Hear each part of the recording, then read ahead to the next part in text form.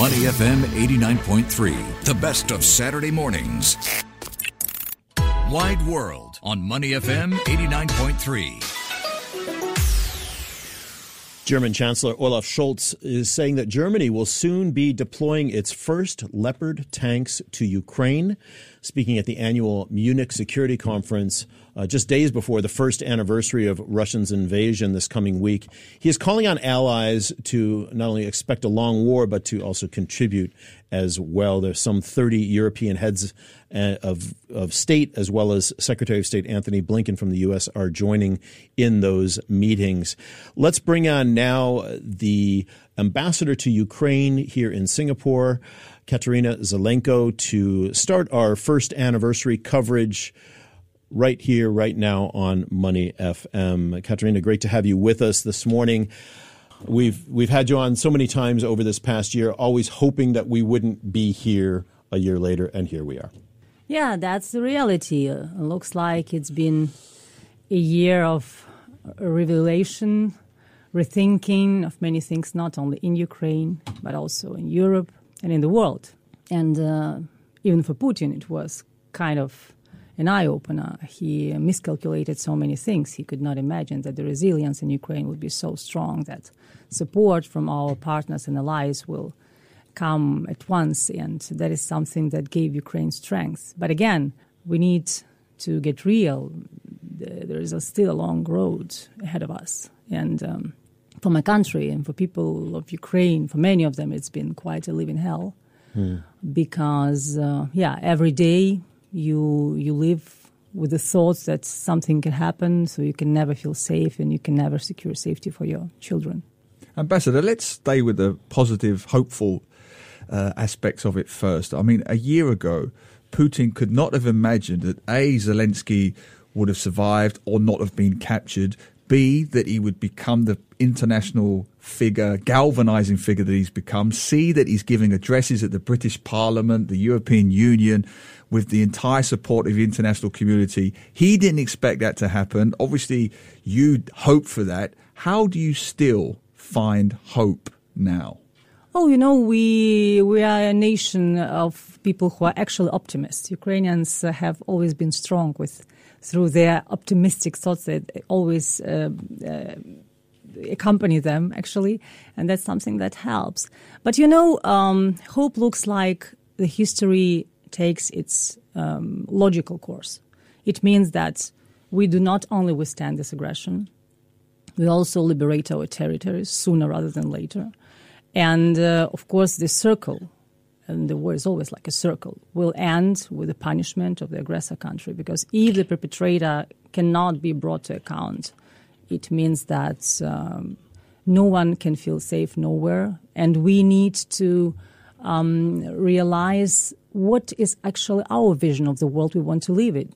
If we want to live in the world where the might is right is one thing, then there is going to be a complete upheaval.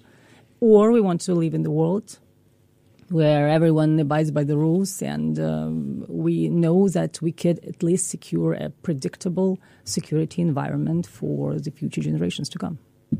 We're joined for our Ukraine War first anniversary special here on Saturday mornings, Money FM 89.3, by Katerina Zelenko, the ambassador to Ukraine, to Singapore, based here in Singapore. And let's talk about the people for a moment. We've got tens of millions of people on the move who have gone to Poland, who have gone elsewhere, or who are just internally displaced. What are you hearing from your diplomatic sources, your family, your friends back in Ukraine?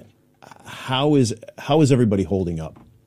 It is quite similar, notwithstanding the geographic location of any region in Ukraine. If you speak with your friends, if you speak with your colleagues, everyone lives under the circumstances of the war. It means that you have to be every day prepared to go to the basement if you hear the air raid sirens. And over the last year, there have been around 15,000 air raid sirens in Ukraine, which means that so many times people had to hide somewhere because otherwise you do not know what's going to happen next. But, it's like not only enduring all these terrible days of war, but it's also like being resistant all the time because everyone is fighting. Everyone has his own front. Someone has to perform his daily activities and to work. Someone has to help the volunteer groups to provide food or something for the internally displaced people. So everyone really tries to do his or her part for our safety. And that is something that makes us strong. In fact, we are a 40 million army trying to resist this formidable enemy that one day will be defeated. Yeah. Ambassador, your resistance has been so phenomenal that you said right there, it has become a way of life.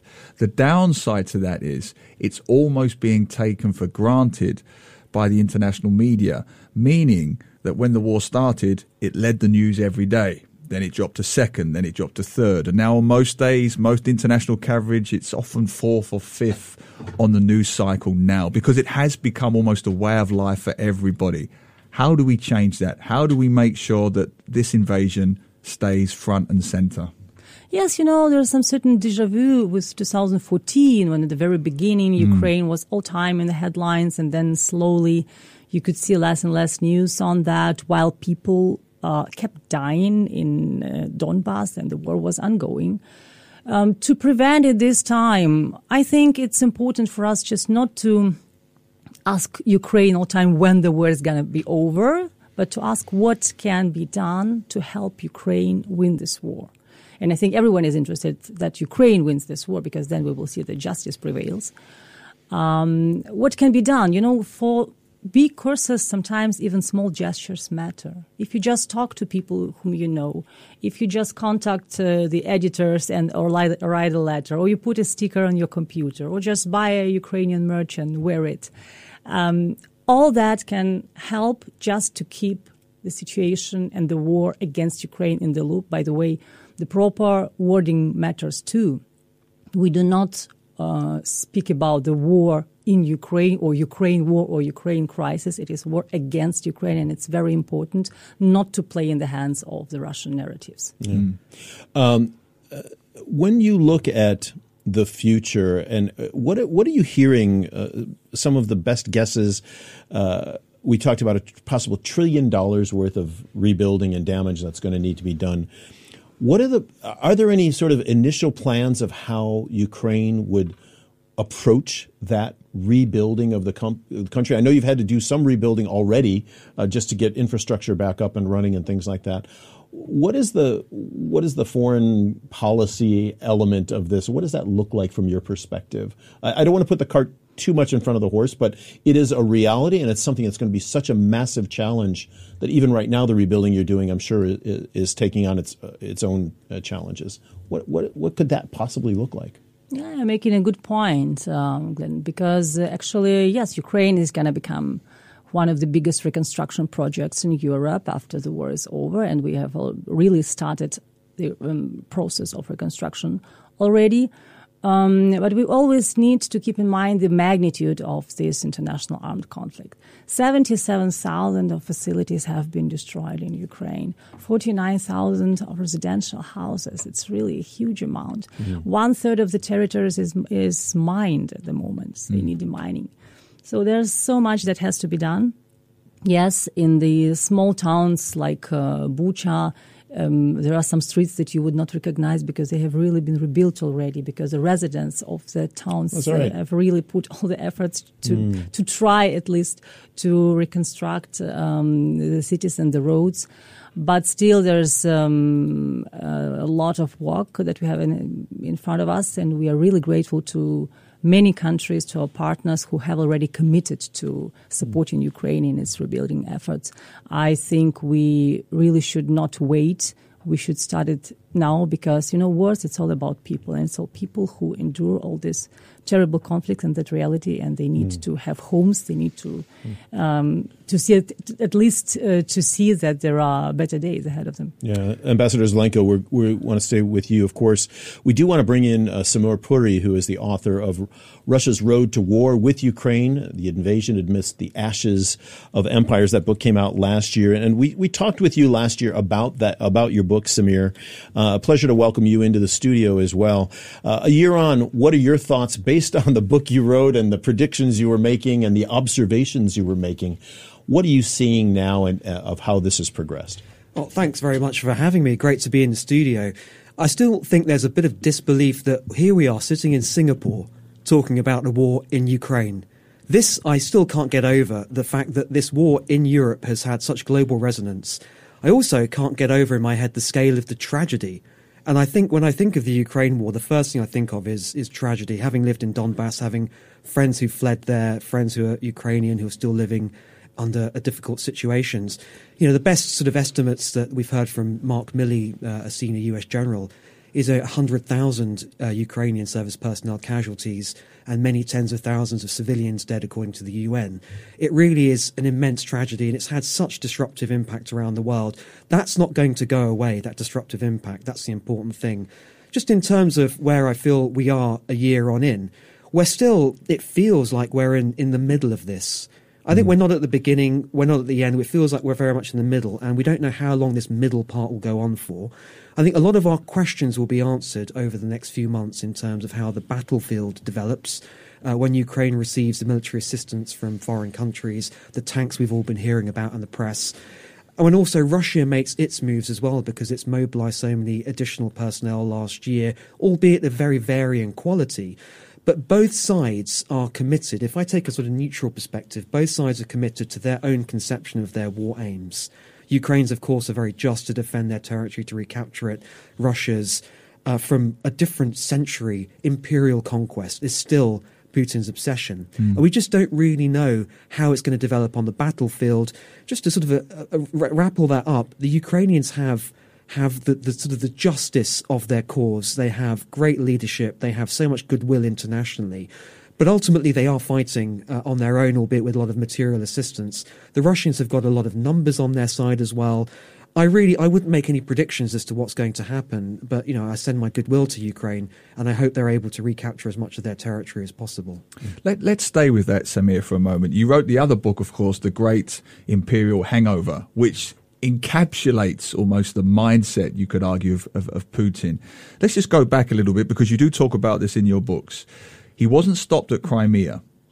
When Syria came along, he warned the West not to send troops into a foreign country. Then he did it anyway, and he got away with it, if you like. So he didn't stop at Crimea. He didn't stop at Syria. Now he's in Ukraine.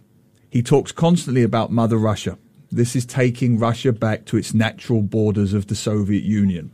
As you said correctly, it's become his obsession. He will not stop, as you've alluded to in your books. So where does this end? Well, it's a really important sequence of events that you just presented, Neil. And, you know, in some respects, he is a gambler who is intoxicated by his military successes. This is the biggest gamble of his career compared to the amount of resources the Russians have sort of invested in this.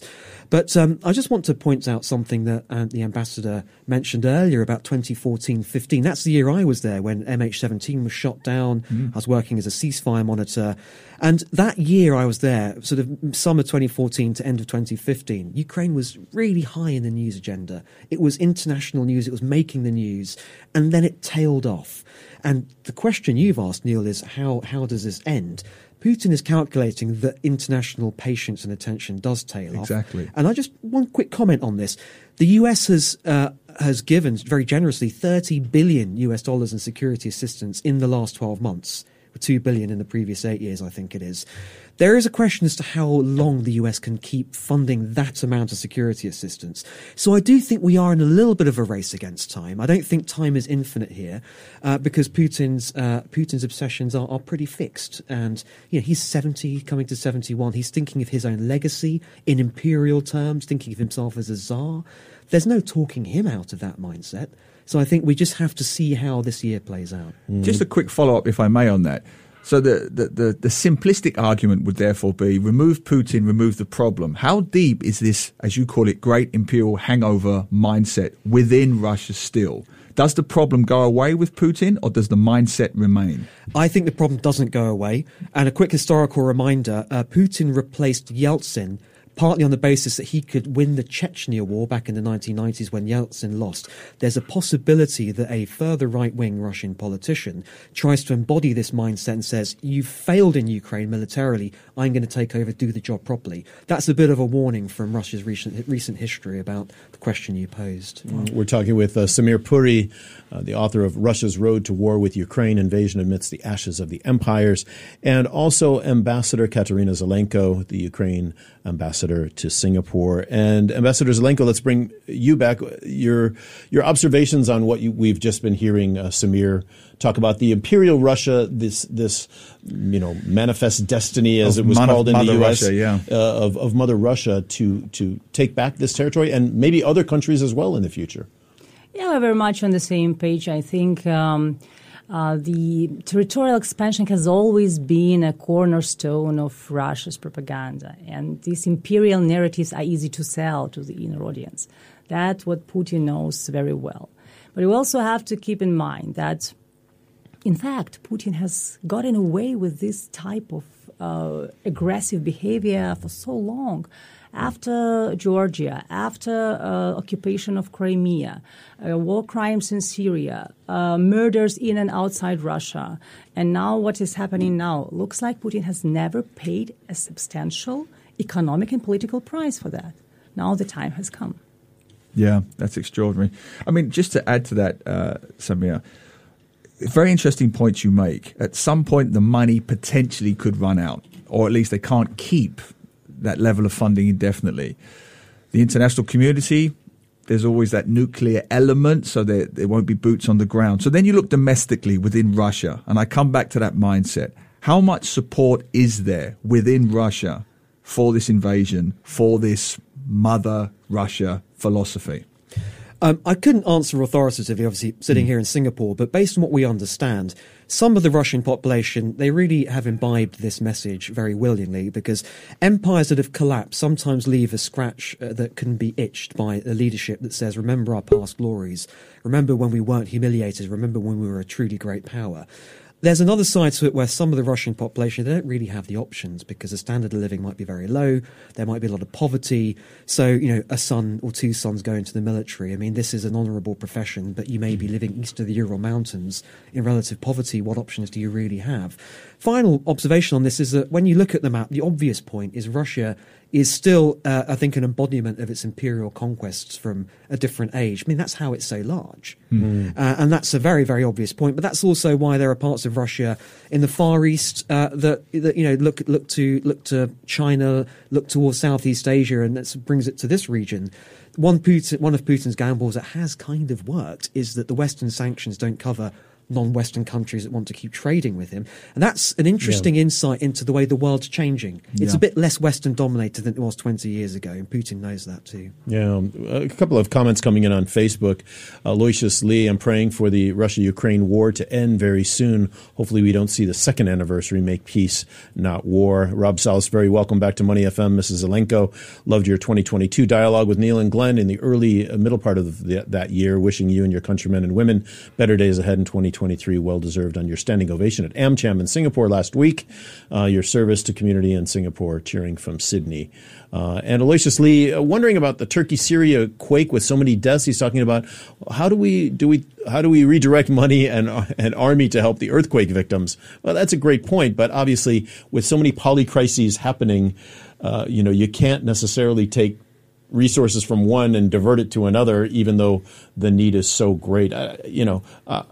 What do you think about that, Ambassador? Yeah, there are so many devastating tragedies happening in the world. And in fact, the world has not yet fully recovered after the COVID pandemic. There are so many pressing issues on the global agenda.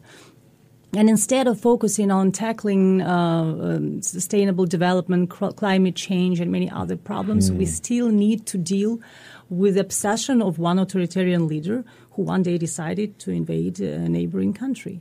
So that means that maybe for us also there's kind of rethinking. That's what I actually started my talk with you from, that we all have to realize that we live in the world where you cannot take safety and security for granted. That means either we protect today the rules-based order and the UN Charter, or tomorrow no one can feel safe. Samir, just come on to the military aspect. I'm fascinated by your comment, this is a race against time. I was reading this week that Russia's army is estimated to have lost nearly 40% of its pre-war fleet of tanks. But of course, Ukraine's tank numbers have increased for two reasons. One, they've captured Soviet-era tanks, and of course, Western allies are slowly adding more to the fleet. However, the caveat, it's still half the size of Russia's tank fleet currently. How do you see that military hardware? Will it become a numbers game moving forward? Will it be down to the number of tanks, the number of planes that might finally end this? Yeah, and the numbers of people as well, the number of warm bodies, regardless of the training.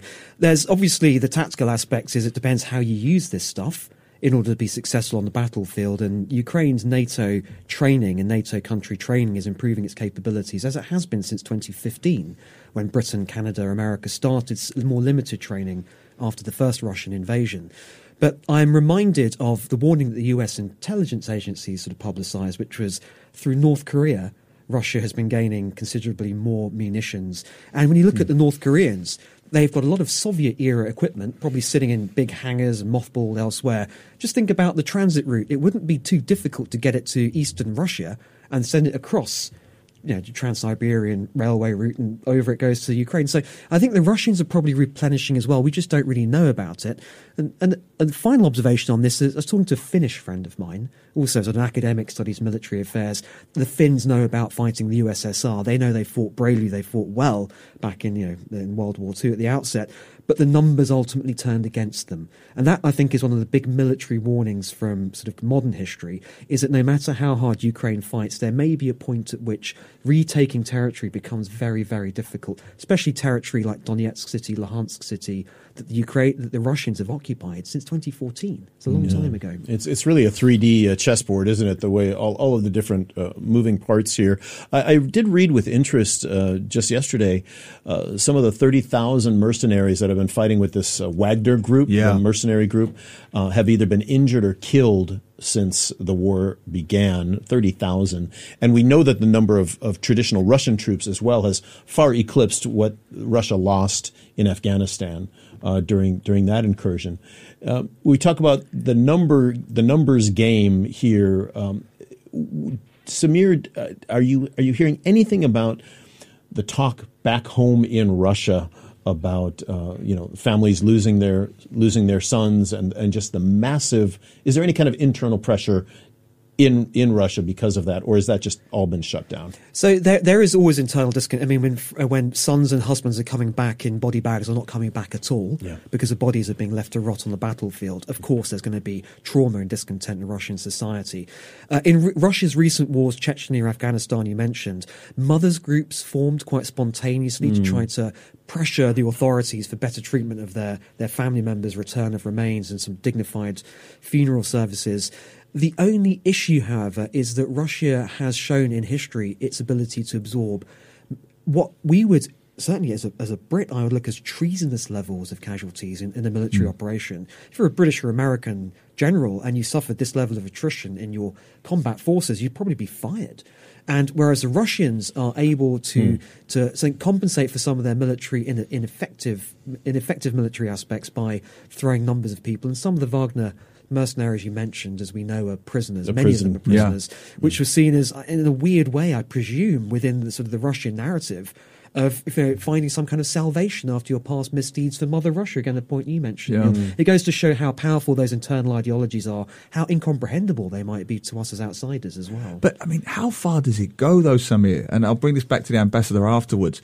We've read appalling stories of what the Wagner Group has been doing, sending prisoners out to the front lines, basically sacrificing them just to see where Ukrainian snipers might be housed. Can we have another 10? Can we have another 10? And they willingly go, well, they don't have a choice. They get sent to the front line. Okay, we've found the sniper.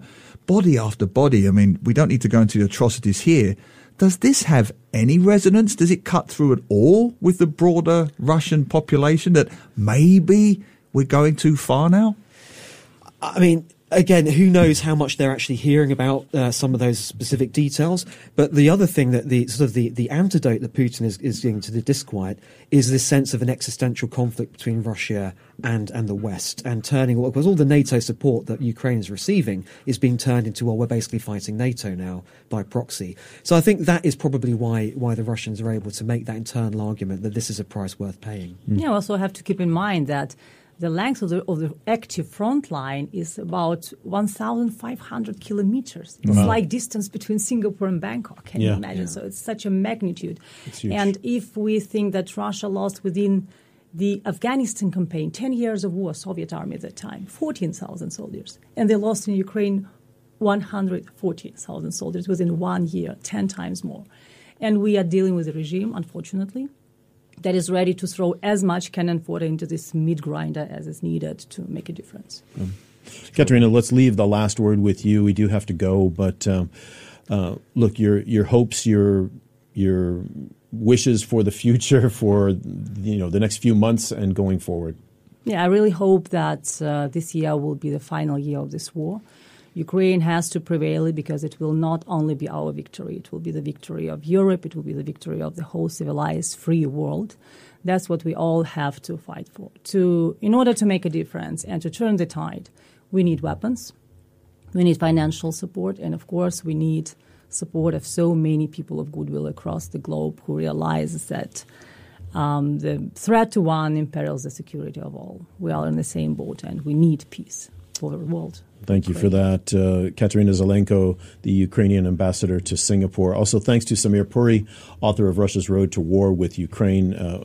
Much appreciate both of you coming on and sharing your insights about this on this first upcoming anniversary of the war against Ukraine by Russia. And we, of course, send our best wishes to everyone who's impacted by this. So many people are.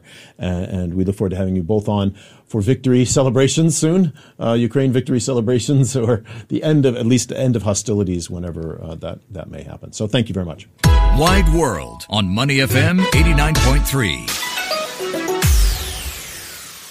To listen to more great interviews, download our podcasts at moneyfm893.sg or download our audio app. That's AWEDIO. Available on Google Play or the App Store.